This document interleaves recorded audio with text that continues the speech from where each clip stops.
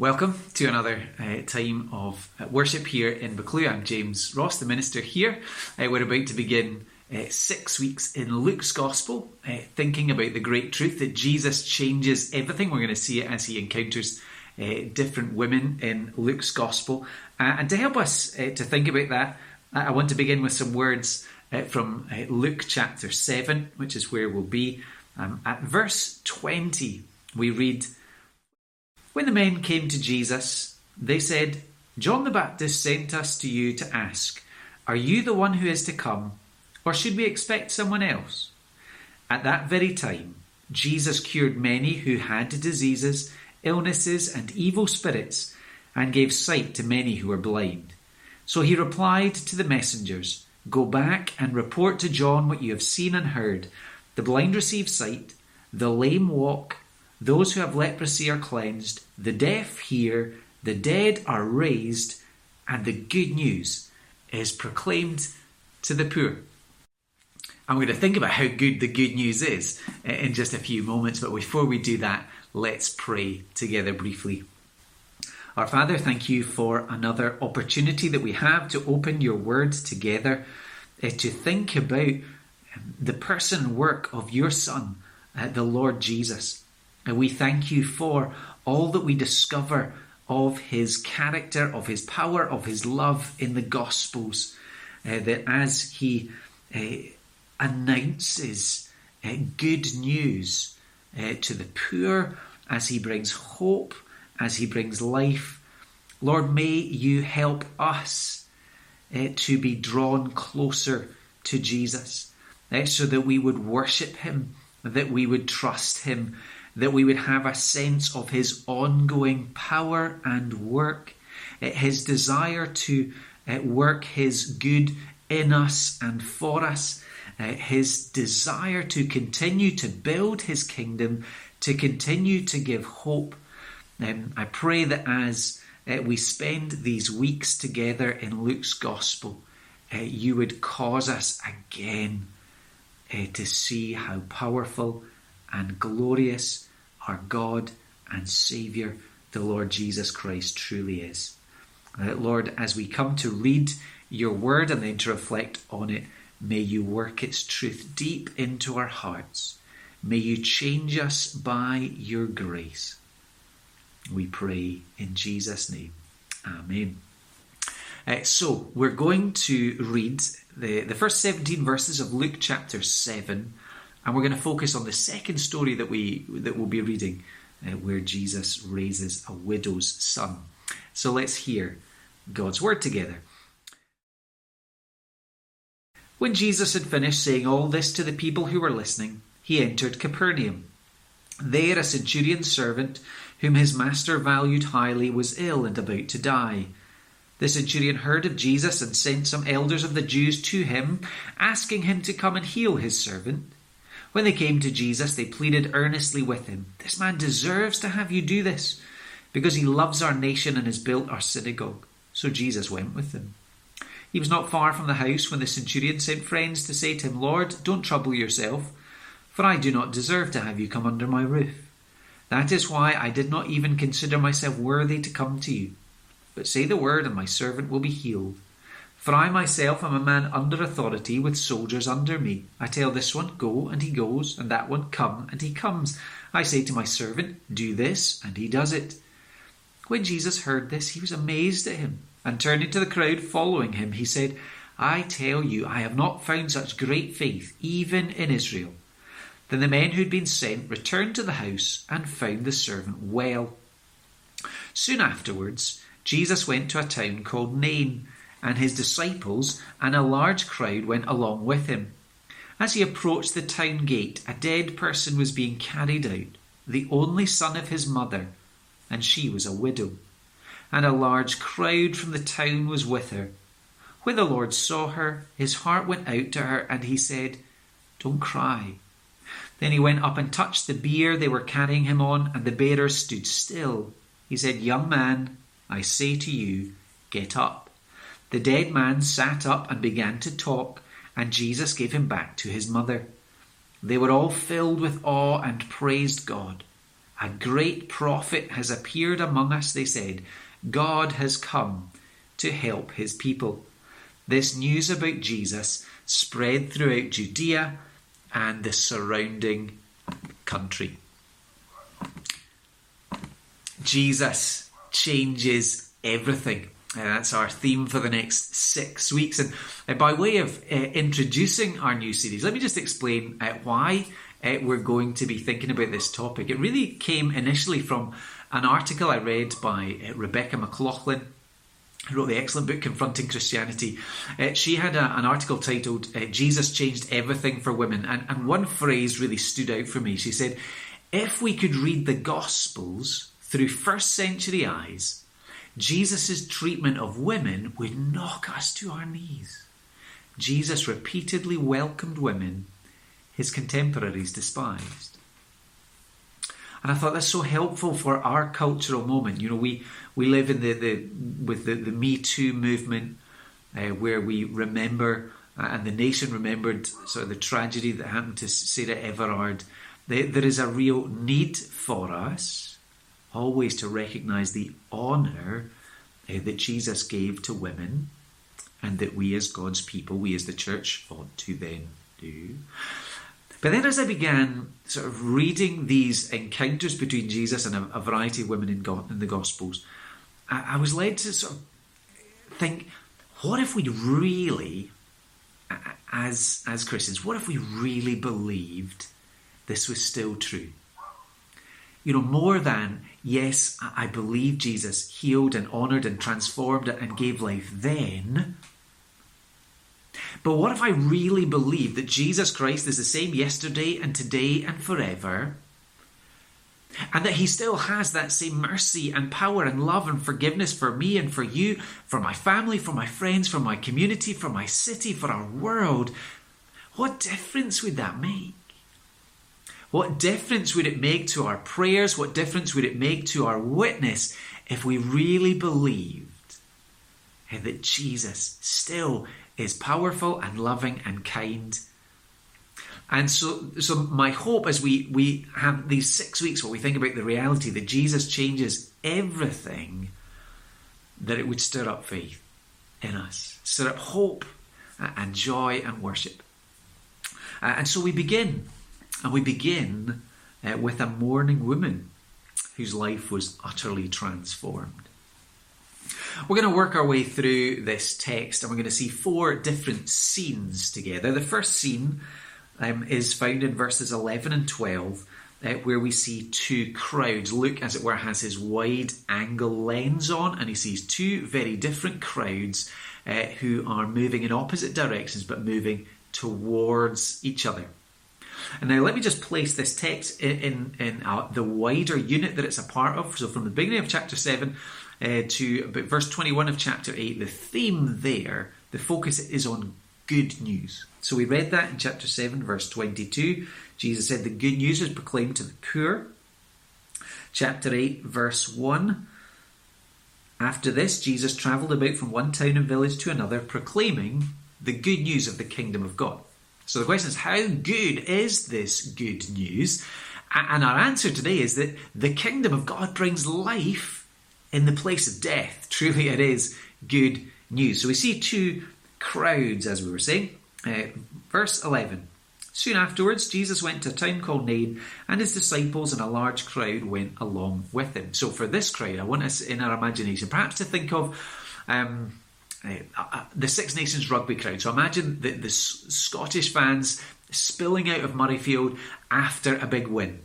The joy and the excitement. Think of a football team after a cup final victory. So there's joy, there's excitement. So here's the disciples, here's a large crowd, and Jesus is at the head. And we're told that it's after this, so we need to think what has just happened. Jesus has been teaching on the kingdom of God.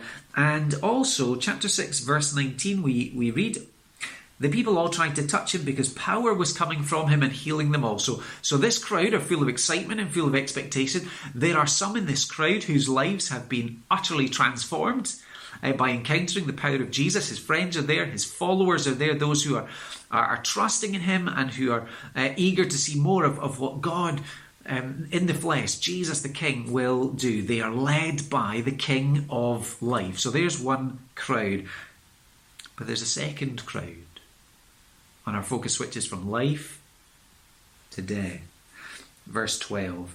As he approached the town gate, a dead person was being carried out, the only son of his mother, and she was a widow, and a large crowd from the town was with her.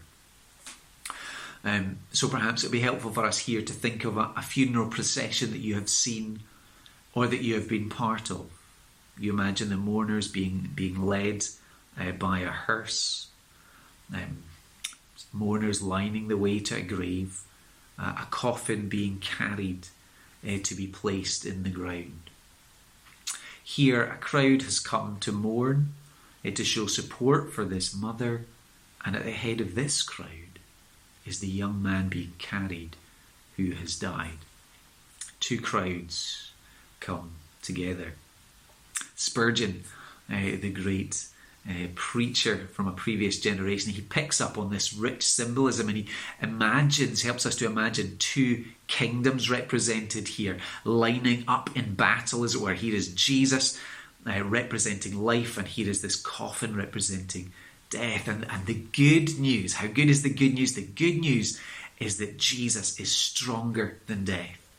And we'll see that there is really no context when the author of life comes to confront the force of death. Martin Luther, the reformer, he gave sage advice, wise advice. He said, every time we hear of death, every time we see a coffin, every time we attend a funeral, we should think of death. We should think of our own mortality in those moments. And he said we should also think of the cause, to trace it back all the way to the beginning, to recognise that it's sin that leads to death. Sin and death are great enemies. But we should also, as Christians, we should also think of the gospel. We should think of Jesus, who is the resurrection and the life. He is the King who brings eternal life. He is the King who has come to defeat sin and death. So that as Christians we would both hold on to that hope for ourselves as we encounter death and suffering, but we would also hold out that hope to others, to those who have not come to discover Jesus' resurrection hope for themselves.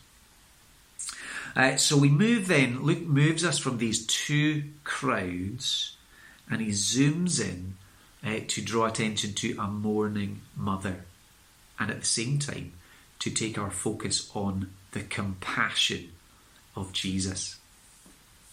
I read this week a photo essay from Time magazine, which was called Below the Line, Portraits of American Poverty. And so this photo essay by a Danish photojournalist featured a wide variety of people. There were migrant farmers, there were hurricane victims, there were Native American communities, there were military veterans, all sharing the plight of poverty. In many cases, the pain, the sadness, the despair etched on people's faces. Poverty is a reality that has many human faces. And here in our gospel, Luke is drawing a particular portrait of poverty for us as he draws our attention to this woman. Here is someone who is without a protector. She is a widow. She has no husband, and now she has lost her son. She has no provider.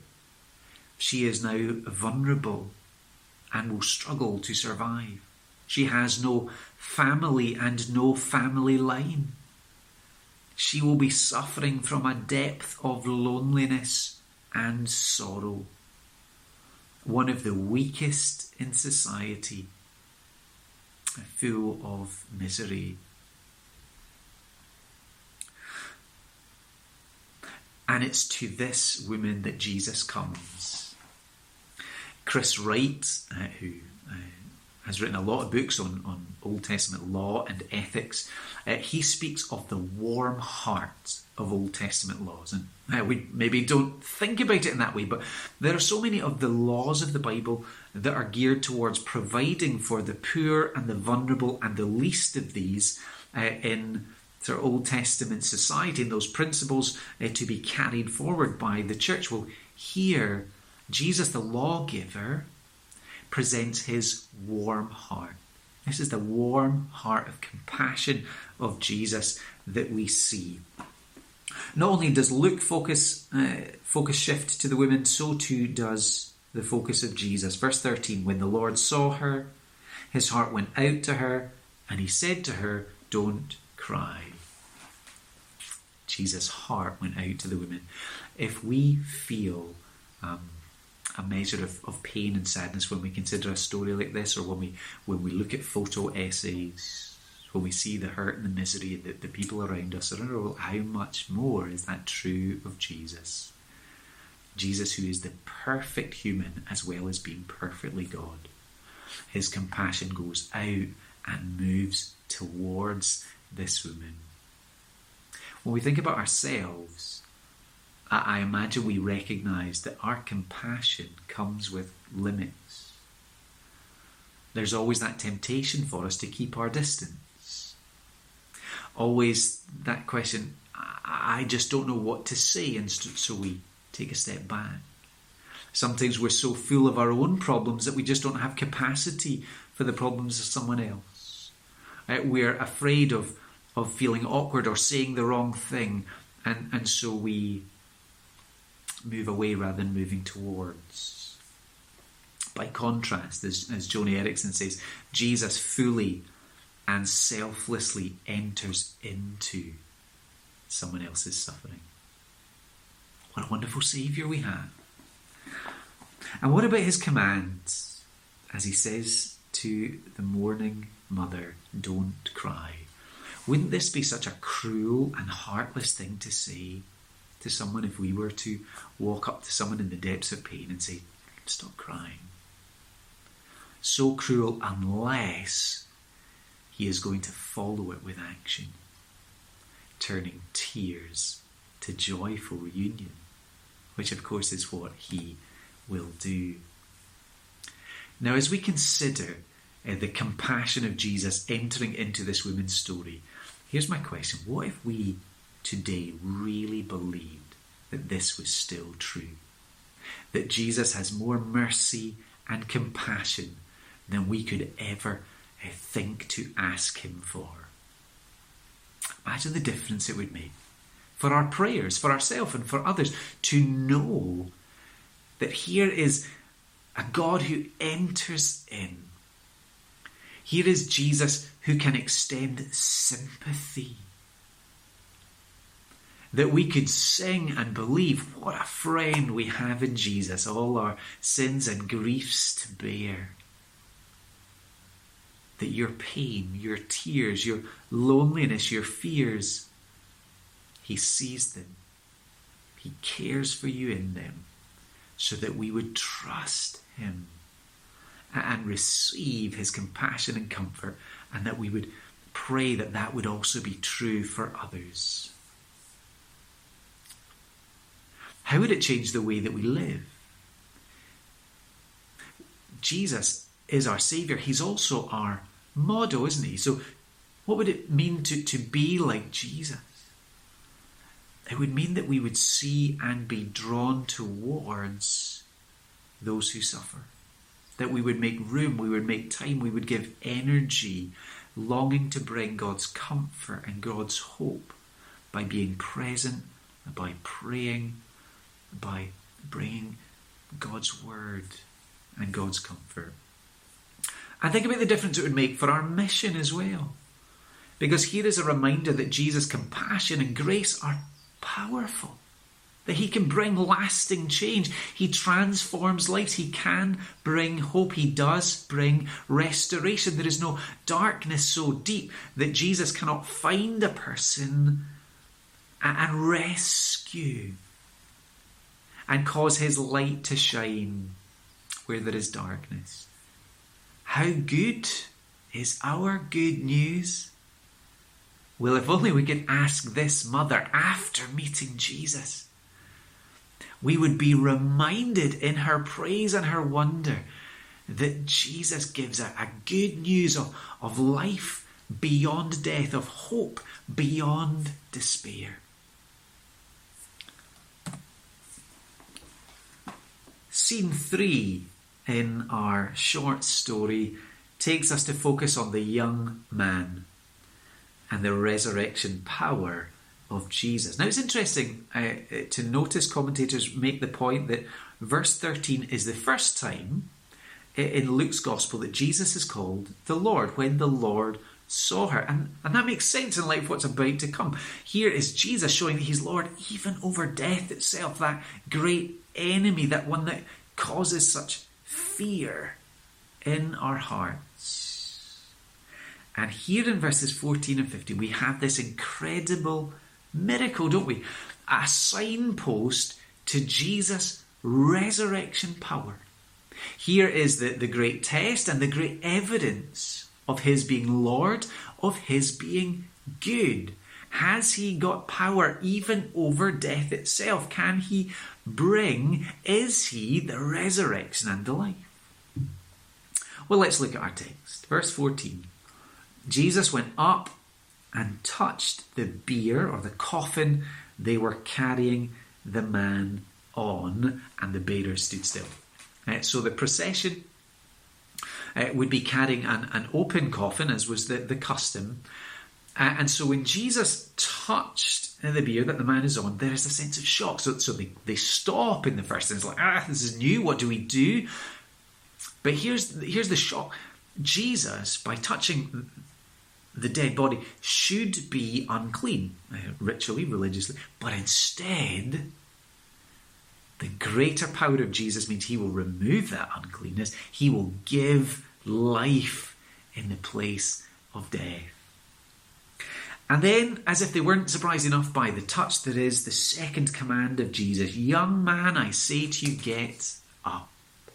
Here is the creator and the sustainer of life, the one who breathed life into Adam, now restoring breath and life to this young man. He sits up and he is alive again.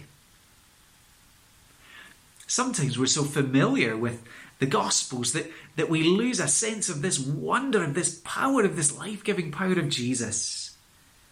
The dead man sat up and began to talk. The dead man sat up and began to talk. And why did Jesus do it? Notice at the end of verse 15, Jesus gave him back to his mother. Jesus uses his power not to serve himself, but to humbly serve this desperately sad lady that he met on the road. Isn't Jesus a perfect king? He's not self-serving. He's not power-hungry. He's not indifferent to our needs. And remember that Jesus in heaven, his heart is unchanged. This little scene helps us, I think, in two different ways. Helps us as we sort of look ahead to the rest of the gospel story. It anticipates the crucial events in the gospel. Because remember, Jesus who enters in, at the cross, Jesus won't just touch death at a distance. He will, in his own body, take death. As our substitute and as our sacrifice for us and for our sin, taking the wages of sin, the penalty due to sin, which is death, which is separation, he will do that for us. And then 3 days later, he will take up his life again. Death cannot contain, death cannot defeat Jesus. So here is a little signpost to the resurrection of the Lord Jesus. And in that there is hope of eternal life for us all as we look to Jesus in faith. So it anticipates those gospel events, but it also points to gospel hope. Because this Jesus who called to the dead man here is still calling today. His voice is still being heard to the ends of the earth. He is still calling to those who are spiritually dead, to those who are lost in the misery of sin and despair. And he is calling to bring new life. As King, he is commanding people to hear and to respond in faith and to give, by his grace, resurrection power. Have you heard his voice? Have you responded to his call with faith, with gratefully receiving this wonderful announcement that in Jesus there is life? Do you believe this? Do I believe this?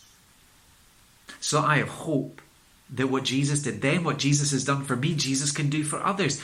Do you remember that every testimony, every person who is a Christian has a testimony to the miracle of resurrection power? Of Jesus working in us, bringing life where there was death, of bringing light where there was darkness. And if he has saved you as he has saved me, he is also strong to save others. So pray with faith, love with purpose, speak with hope, knowing that Jesus changes everything. Not that we can raise the dead spiritually, but we're trusting in the Jesus who can. And that we are to be as ambassadors and representatives pointing people to Jesus. Scene 4 takes us back again to the crowds and to the worship of Jesus. I wonder if you were surprised, perhaps gladdened in a sense, that with the news of the passing of Prince Philip, the TV broadcasters and global leaders and sporting schedules all sought to pay their respects. Seems a fitting response to show honour to this public figure who'd been central to the royal family. Well, that being the case, how much more then should Jesus receive honour and worship in light of his kingdom, his compassion, his power, his love? And so what Luke does now is he zooms back out to focus again on the crowds and what's their response. Well, this is where we can see two different attitudes and two different expressions, responses that we can learn from. First, in verse 16, they were all filled with awe. There's a sense of honour, a sense of wonder. They're in the presence of a greatness, recognising no one else could do this. No other figure comes close to Jesus. No one else is strong and mighty to save and to raise the dead. And so awe is natural. And they praised God. And again, think about it. In light of the person and work of Jesus, what else would we do? What else should we do? He has the power to give life. Here is a love that stoops to help. Here is a compassion that enters in. Here is a resurrection power that promises eternal life. Worship makes sense.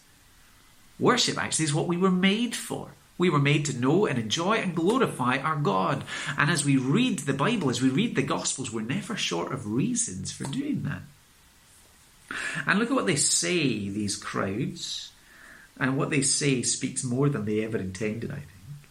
Verse 16, a great prophet has appeared among us. Probably thinking back to Elijah and Elisha and their miraculous powers given by God. But here is one who is greater than Elijah and Elisha. He has power in himself to raise the dead. He is one who, when he speaks for God, yes, but he speaks as God, and he brings life-giving truth with a unique power beyond any of the prophets before. And then they say, God has come to help his people. Yes, he has.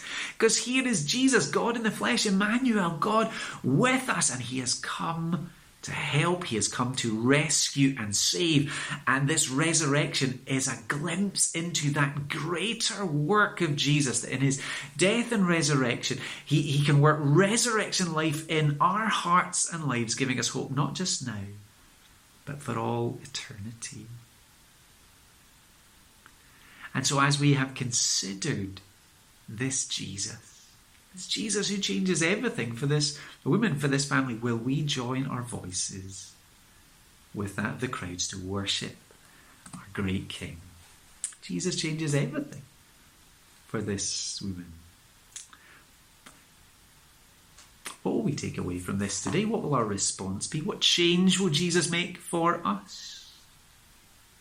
Perhaps it will be an increased sense of wonder as we have seen again the heart of Jesus and the power of Jesus, as we've seen his transforming work, and as we've come to know that he is still the same.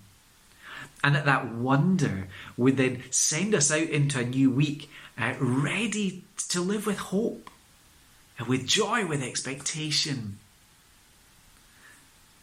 So maybe wonder and praise will be our response, but maybe hope and faith is going to be our response, that we'd be so encouraged as Christians to lean on this Jesus, the one who is the resurrection and the life, to have faith in his mercy as we see perhaps people in our circle who have desperate needs, who have pain and sadness, that we would both pray and act in his name, fully confident that he is not sitting back indifferent.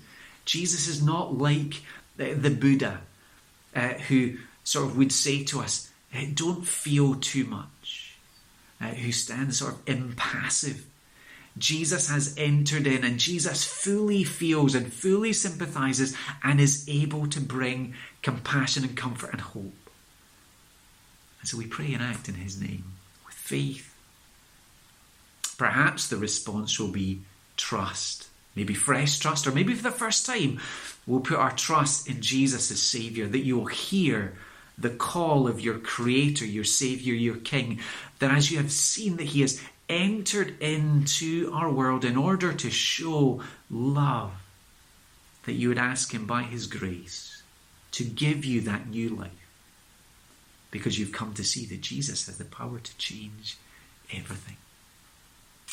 Let's pray. Lord, our God, we thank you that in this short story we see so much of the good news. We see that Jesus has come to set up his kingdom, and it's a kingdom that speaks life, that brings life. That we have seen that Jesus is full of compassion. He doesn't stand with his arms folded at a distance, but he has come and he's entered in. And he is still strong and mighty to save and to help and to heal and to restore. We thank you that we have seen the power of Jesus, and we pray to know that power in our life and in our family and among our friends and with our colleagues and our community, because the world needs the resurrection power of Jesus. Lord, we pray that you would make us worshippers today and this week, as we consider, as we ponder just how good Jesus is. We pray in his name. Amen. To close our time, we'll sing, first of all, my worth is not in what I own, and then we'll sing a section of Psalm 139.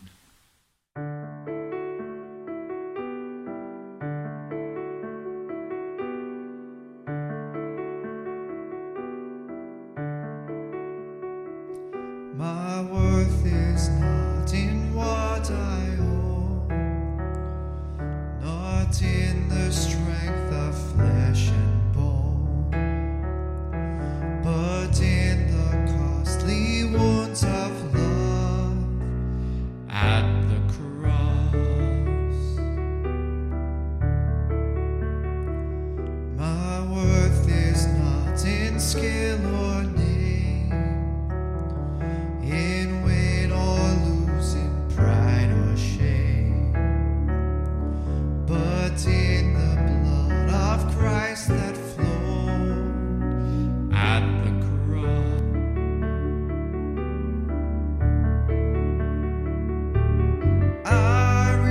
rejoice in my Redeemer, the greatest treasure, wellspring of my soul. I will trust in him, no other. My soul is satisfied in him alone. As summer's flowers we fade and die, fame, youth, and beauty hurry by, but life eternal calls to us at the cross. I will not boast in wealth or might, or human wisdom's fleeting light, but I will boast in knowing Christ at the cross. I rejoice in my Redeemer, greatest treasure, wellspring of my soul. I will trust in him, no other. My soul is satisfied in him alone. Two wonders here that I confess, my worth and my unworthiness, my value fixed, my ransom paid at the cross.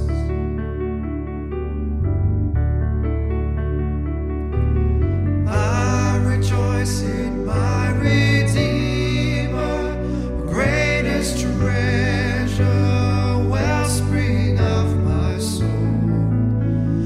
I will trust in him, no other.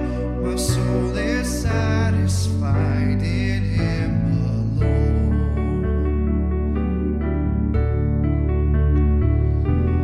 I rejoice in my Redeemer, greatest treasure, wellspring of my soul.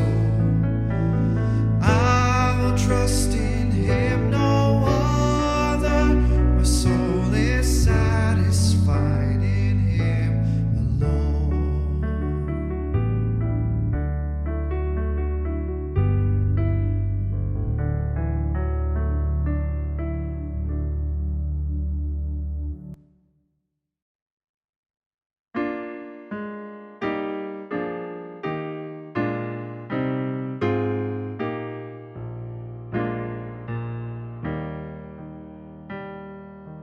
For you created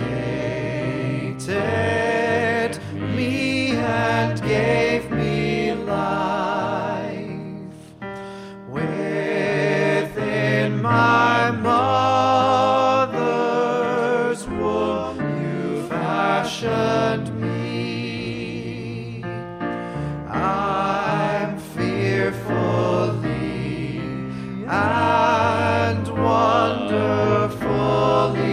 made. I praise you as your mighty works I see.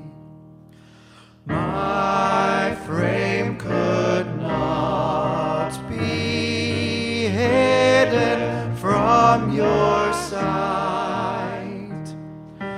When I was made within the secret place, when I was woven in the depths of earth, my unformed body